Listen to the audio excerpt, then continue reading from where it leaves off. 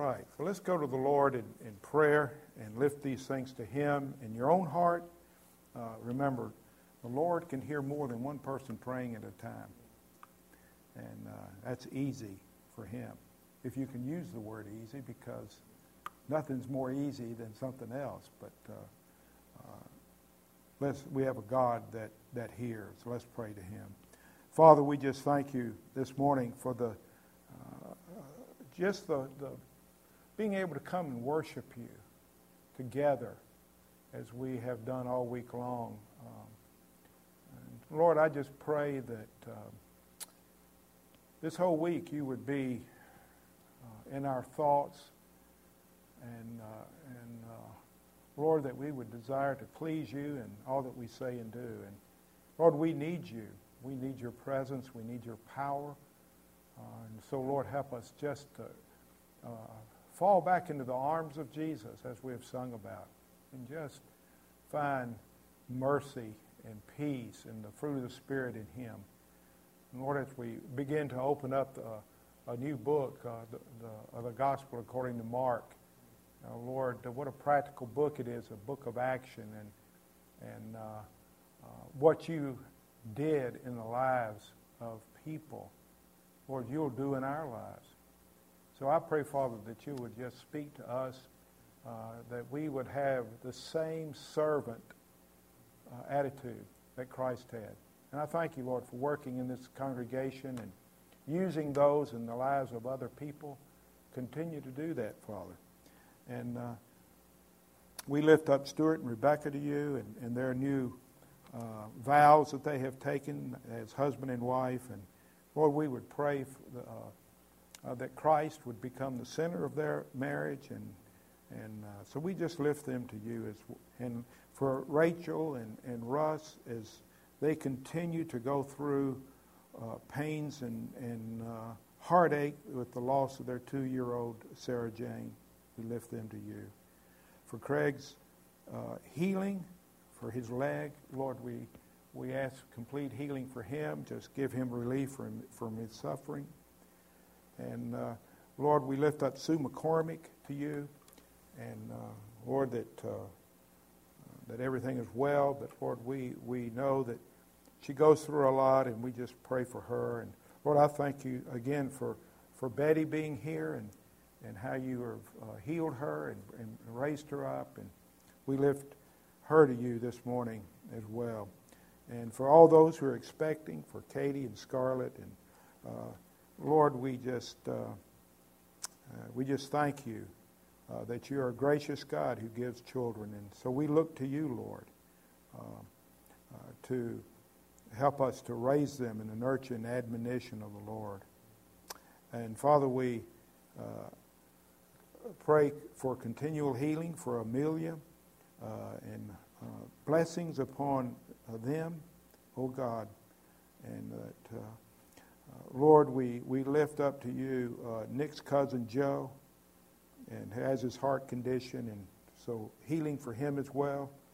And also for Chase Sims and Andrew's friend, that he would be able to minister to him and use Andrew in his life as he contacts this man, and just that he would come and be a part.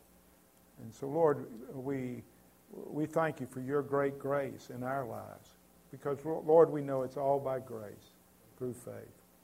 And so help us to trust more. Help us to fix our eyes on Jesus, as we'll see this morning. In His precious name we pray. Amen. All right, turn to the Gospel according to Mark.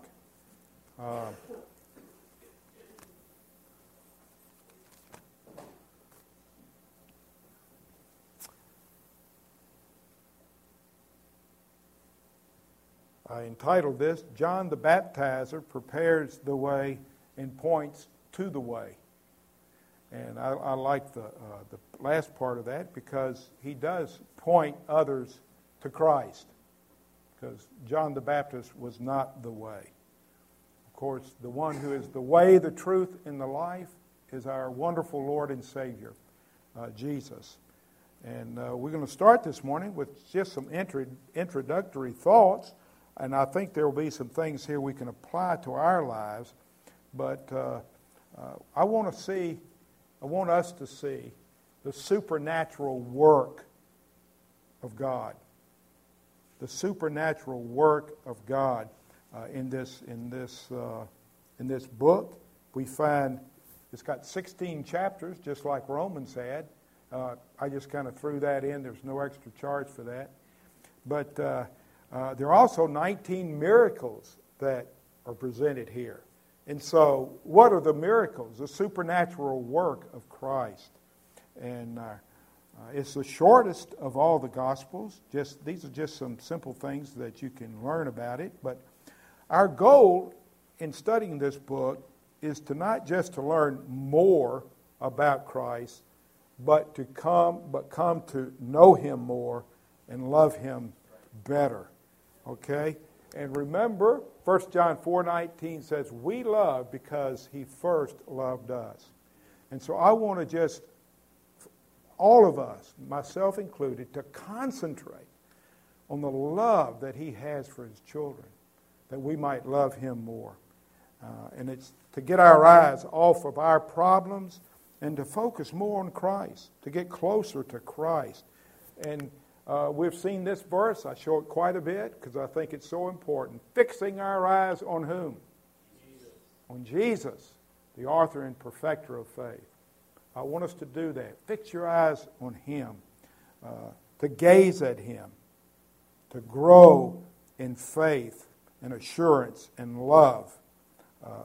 Because I believe to know Christ better is to love Him better. And you know as well as I do, there's some people you get to know and you don't care to really know them anymore. You know, in other words, okay, you know, that's close enough, or they're not real close friends, but not with Jesus. The more you get to know Jesus, the better you love Him. The more you love Him. You grow and your love grows for what He's done for you. And we'll see what He has done for so many people. And He'll do that for us as well. And who wrote this book? Very easy, John Mark. Who was he? First of all, he was a cousin of Barnabas. We find that in Colossians 4:10. Aristarchus, my fellow prisoner, sends you his greetings, and also Barnabas' cousin Mark, about whom you received instructions. If he comes to you, welcome him, he says. And we find also, and I didn't put the verse up here, but in 1 Peter 5:13, it says that he was a convert of Peter's ministry because Peter calls him my son in the faith. And so someone has said, really, the Gospel of John Mark is really from Peter's viewpoint because he was a son in the faith to Peter. And there could be truth in that, but not totally, of course. But one thing we learn, or another thing we learn about John Mark is that he was a Christian who blew it. He was a believer who blew it, who sinned in his life. We find on the first missionary journey with Paul and Barnabas, he quit and went back to Jerusalem. You can find that in Acts 15 at the end of the chapter if you want to read about that. But we find out later that Paul would not take him on the second missionary journey and considered him not dependable. So Paul and Silas hooked up, and then Barnabas, whose name means encourager, didn't quit on Mark. So they went, I think, to Cyprus. I believe that's right. But so Barnabas took Mark. But we find out later at the end of Paul's life, he wanted Mark to come and be with him at the close of his life. He says, only Luke is with me. Pick up Mark and bring him with you. For he is what now? Useful to me for service. Isn't that neat? You know, God can use quitters. Amen. God can change quitters. Amen. What was it? That's right. That's what God does. Exactly. God, He didn't quit on me. And I gave him every excuse, every reason to quit on me. And he changed it, and he's still working on me, believe it or not. And even though he blew it, God, and we blow it, God still uses us. And someone said he makes failures to get up and go again. The characteristics of this book: it was written to the Gentiles. Very little Old Testament quotes are in the book, and when we find them, Jesus quotes them. But we find that this book is really a vivid language. It's an eyewitness language, if you will. It's like you're really there, like a camera has zoomed in on it, and you can picture what's going on.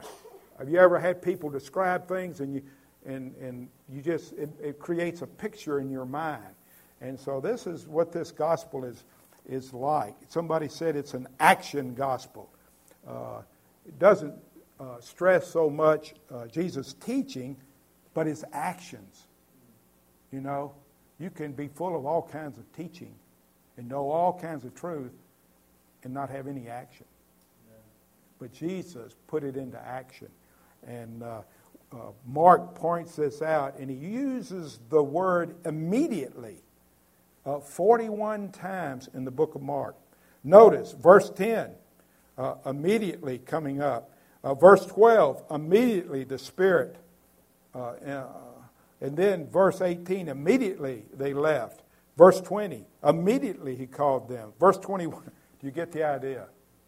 He uses this term over. It's a word of action. And this happens, this happens, this happens. It's just one thing right after another. So it's an exciting book in that sense. Also we find the emphasis of this gospel is the king who became a servant. The king who became a servant.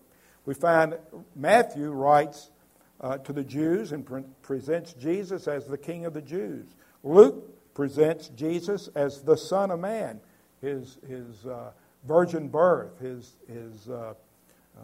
when he was young and so forth. John presents his humanity. John presents Jesus as God. John 1:1. In the beginning was the Word, and the Word was God.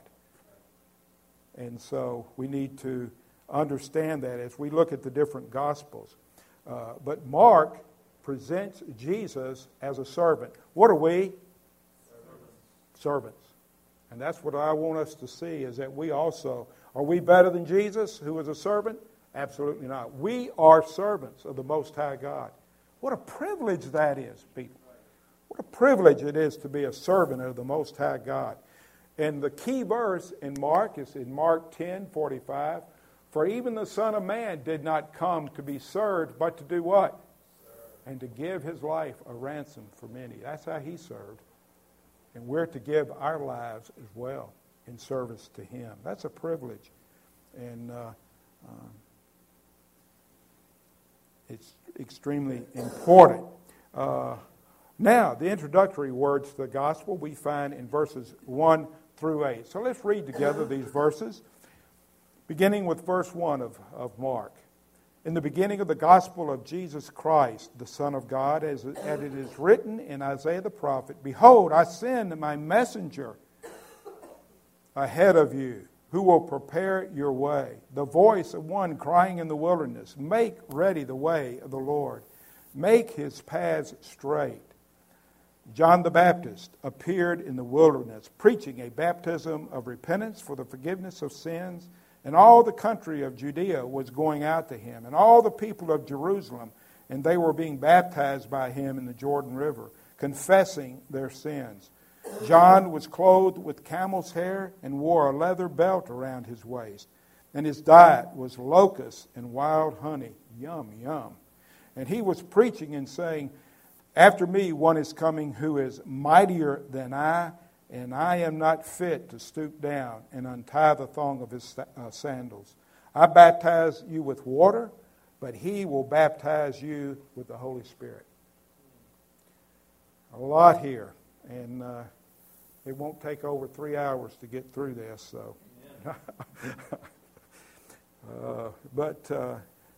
He says here that John the Baptizer prepares the way, and he announces what's going to happen, and then the action unfolds. So that's what we see. The action begins to unfold. It sort of rolls, if you will. The beginning of the gospel, it begins but continues. Thank the Lord. And the gospel, it's good news. It's joyful news. Why? Because it comes to a lost world. It comes to lost sinners like us. And it tells us what God has done for us, that Christ died that we might be forgiven, and that He has paid it all. Another verse, and I'll go back to Paul just to keep things in perspective. He saved us not on the basis of the deeds which we have done in righteousness, but according to His mercy by the washing of regeneration and renewing by the Holy Spirit. Jesus said there's one who's coming that's going to be baptized in the Holy Spirit. And this is an inward thing. And it centers on a person. It centers on a person, Jesus Christ, there in verse 1. But also in verse 8, didn't we not see that as well? There's one, He will baptize you with the Holy. It centers on a person of Christ, of Jesus Christ, and who came and died in our place, the Son of God, if you will, in verse 1. Jesus, of course, is the human name, meaning Jehovah saves. We see His humanity displayed here. Christ means the anointed one. Just follow with me in verse 1 here and on down. Christ means the anointed one. He's the prophet, priest, and king who would come and was the Jewish Messiah. Notice He is the Son of God, Mark says in verse 1. His nature was the very nature of God Himself. He was God incarnate, God manifest in the flesh. And we see now the preparation by John the Baptist in verses 2 through 8.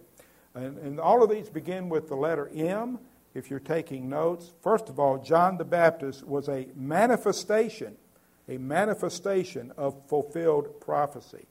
And we find Isaiah and Malachi quoted here. This was 700 years before a prophecy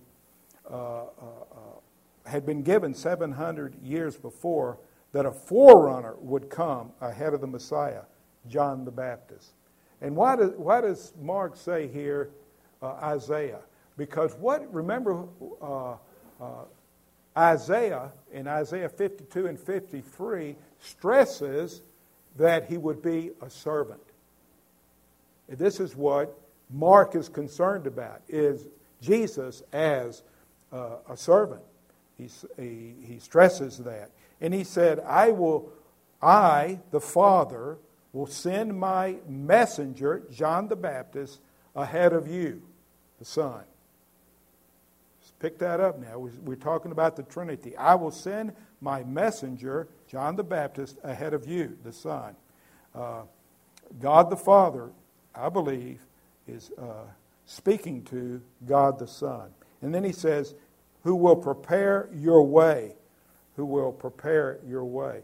Remember in those days that when a king was coming, there would be an announcement that he's coming. The king is coming. And you're to prepare the way for his coming. And that's what John is doing. He is announcing the king is coming. And he was just a voice, it says, a voice crying in the wilderness, crying out with a loud voice, shouted the message. It was an emotional expression. You know, it wasn't Jesus is coming, or the Messiah is coming. No, it was a loud voice. It was that important. He was crying out emotionally to these people. What was he to announce? Prepare the way for the Lord. Make straight paths for Him, he says. And This is what his job was. John, I believe, was telling people to deal with the obstacles in the way. When the king was coming and he went forward on the roads, they went ahead and make sure that all the potholes, all the obstacles in the road were safe for the king who was traveling. And so what is John the Baptist saying here? There are obstacles in the way. Where are those obstacles? In here. Sin and all the materialism, greed. And he says, deal with these. He's telling these people to deal with these things, that they might make a way for Christ who was coming in their life. Get their lives in order. A change of heart was needed. A change of heart was needed. And that's what's needed today. There needs to be a change of heart in the lives of people. And that's what Jesus does for you. When he comes, there's a change of heart. Why? Because his Holy Spirit changes us. Also, we see, secondly, John's manner of life. John, the name John, means to whom the Lord has been gracious. That's what John, I don't know if you ever knew what John meant, but that it means to whom the Lord has been gracious. Now you might say, wait a minute, John he was beheaded. So gracious, to whom the Lord has been gracious? Yeah, to do what? To announce the coming of Christ. Amen. To proclaim the truth. And God is gracious to let him do that. And so we have that same duty. We see the place of his ministry was in the wilderness. That's in verse 4. The wilderness was a rugged wasteland along the western shore of the Dead Sea. Barren, useless, treeless, dry area. And what was this a sign of? I think it was a sign of the spiritual condition of the day. He was preaching in wilderness. And we see that in this country today. You're preaching in a wilderness. We're preaching in a wilderness. I mean, it used to be a country where Christianity was in the hearts of the people and people were living for God, but it's a wilderness today. It's a voice crying in the wilderness. And so we need to be telling people about Christ, because it really is a wasteland. Also, we find in verse 6, his dress. He was wore the dress of a prophet. He wore Elijah's dress, not the latest suit and tie, if you will. He was a simple man, camel's hair and a leather belt. I believe he was a living sermon against luxury and materialism. There's nothing wrong with wearing a suit, nice clothing, jewelry. Don't misunderstand what I'm saying here. But what was he demonstrating by his life? It's not about, that's right, it's not about stuff, as we looked at in Sunday school. He was a living sermon against luxury, materialism, selfishness, self-indulgence. He lived a simple life. What did he eat? Verse 6, locust and wild honey. And you might say, well, I didn't know the Jews could eat locust and wild honey. Leviticus 11:22 and 23. Of these, he says, you may eat the locust in its kind, and the devastating locust in its kinds, and the cricket in its kinds, and the grasshopper in its kinds. But all other winged instruments are to be considered detestable. So he was not breaking the law here by eating locusts and wild honey. It was okay to do such a thing. And so, wow, I know everybody's going to go home today and collect up some locusts. And you know how they fixed them in those days? They would fry them. They would dry them and then grind them up and put them in their flour and bake them. Doesn't that sound yum? Doesn't that make everybody just talk? Whoa, I just can't wait to get to my locusts. But somebody said anybody that eats shrimp and other things that we eat, should not complain about eating locust. And that's Good. All right. I won't be here. All right. What were his methods? His methods. He came preaching, proclaiming as a herald, the King is coming. He came baptizing. He was known as John the Baptizer. How effective was his ministry? We see in verse 5. It says here that and all the country of Judea was going out to him. I would say success, would you not? Now, when it says all the country, it doesn't mean every single individual in Jerusalem came out to him. But what I believe it's saying here is the all here is all types of people were coming. Educated, uneducated, rich, poor, prostitutes, Pharisees, everybody, all types were coming to hear his message. And so all does not always mean everybody in a city. So you have to be, let the Scriptures interpret themselves in those areas. But what did he preach? What did he preach? Verse 4, repentance. A baptism accompanied by repentance. What is repentance? Repentance is what you have to be saved. You must have repentance in your life, a change of heart. It means you realize that you're a sinner and need to be saved, that your life needs to turn around. It happens on the inside first. It's where God gives you a desire to turn away from your sins and come to Christ. How much are we repenting? Not enough. Exactly right. It's not just walking down an aisle and saying I've trusted Christ, but it's a change of heart. What did Jesus say in Luke 13:3? I tell you, no, but unless you repent, you will all likewise perish. How much repentance is in our lives? How much does sin grieve us? How much do we turn away from sin?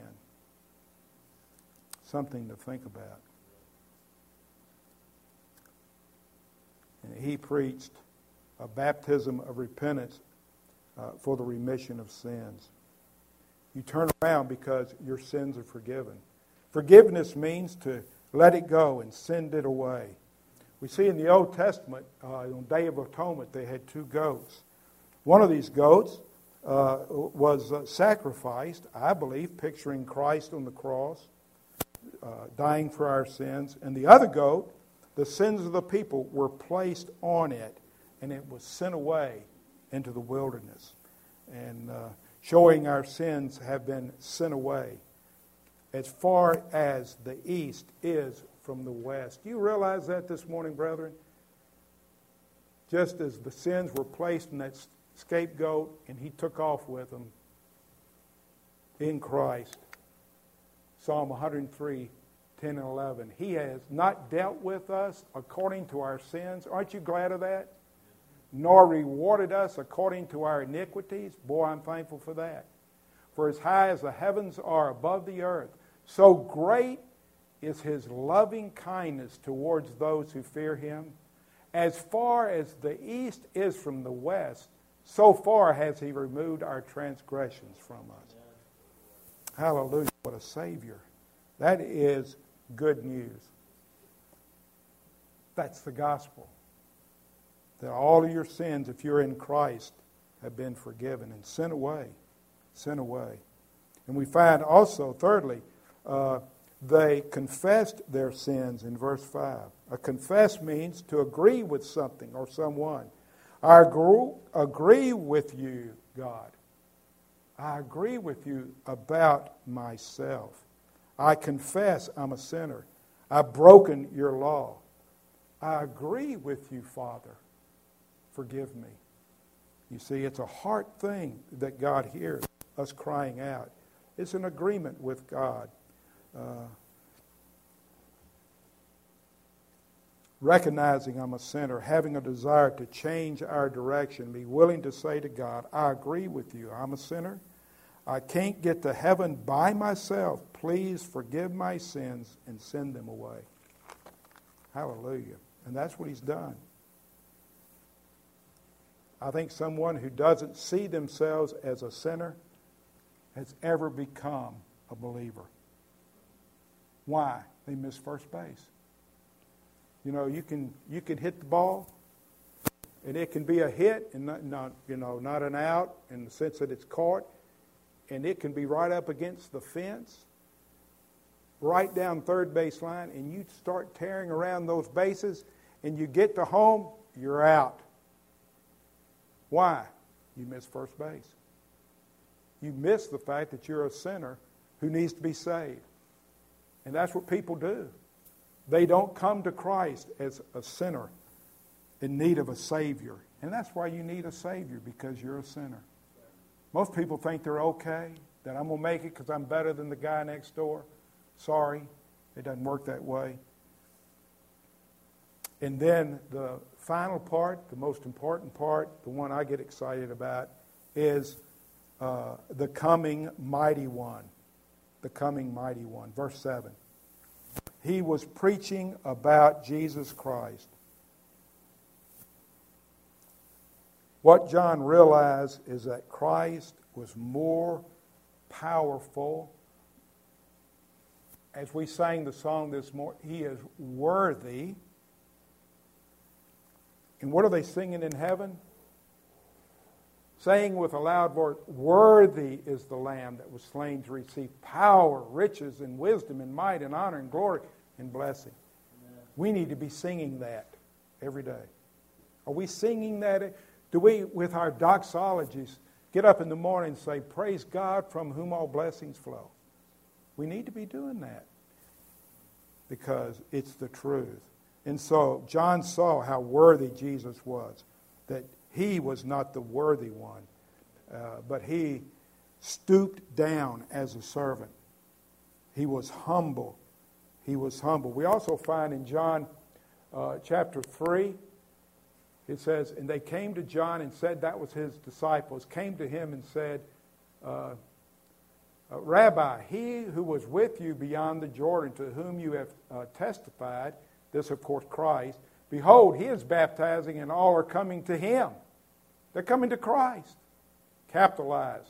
Coming to him. John answered and said, a man can receive nothing unless it has been given him from heaven. You yourselves are my witnesses that I said, I am not the Christ, but I have been sent ahead of him. He who has the bride is the bridegroom, Christ. But the friend of the bridegroom who stands and hears him rejoices greatly because of the what? The bridegroom's voice. Do you love Jesus' voice when he calls, when he talks to you? So this joy of mine has been made full. What?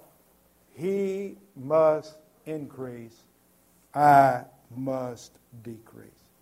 Isn't that amazing? This is what John saw, is that the mighty one, the Messiah, God incarnate, was before him. He says, I'm not worthy to even take your sandals off. And he was right. We see the life-changing ability of Christ in verse 8. He says, what does he say? John says, I baptize you with water, but he will baptize you with what? Holy Spirit. That's what you have to have. You have to have the Holy Spirit. You have to be regenerated by the Holy Spirit to go to heaven. However, you are not in the flesh, but in the Spirit, if indeed the Spirit of God dwells in you. But if anyone does not have the Spirit of Christ, he does not belong to him. Cannot be any clearer statement than that in Romans. We're going back to Romans. That's the truth. So let me ask you, in closing, what does this mean to me? What does this mean to you?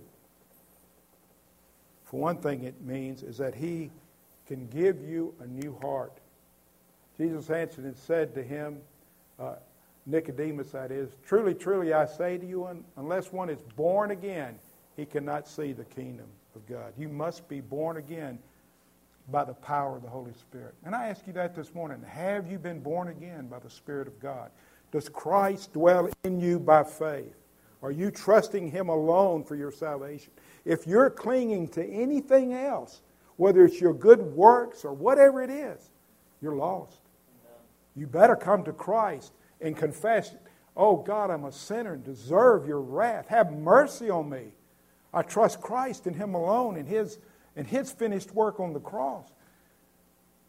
That must be in our lives. It's that important. And also, I think what we see here is that there is hope for the greatest sinner. Amen. Like me. There's hope for the greatest sinner like me. Because why? We have been given to us the power of the Holy Spirit in our lives to change.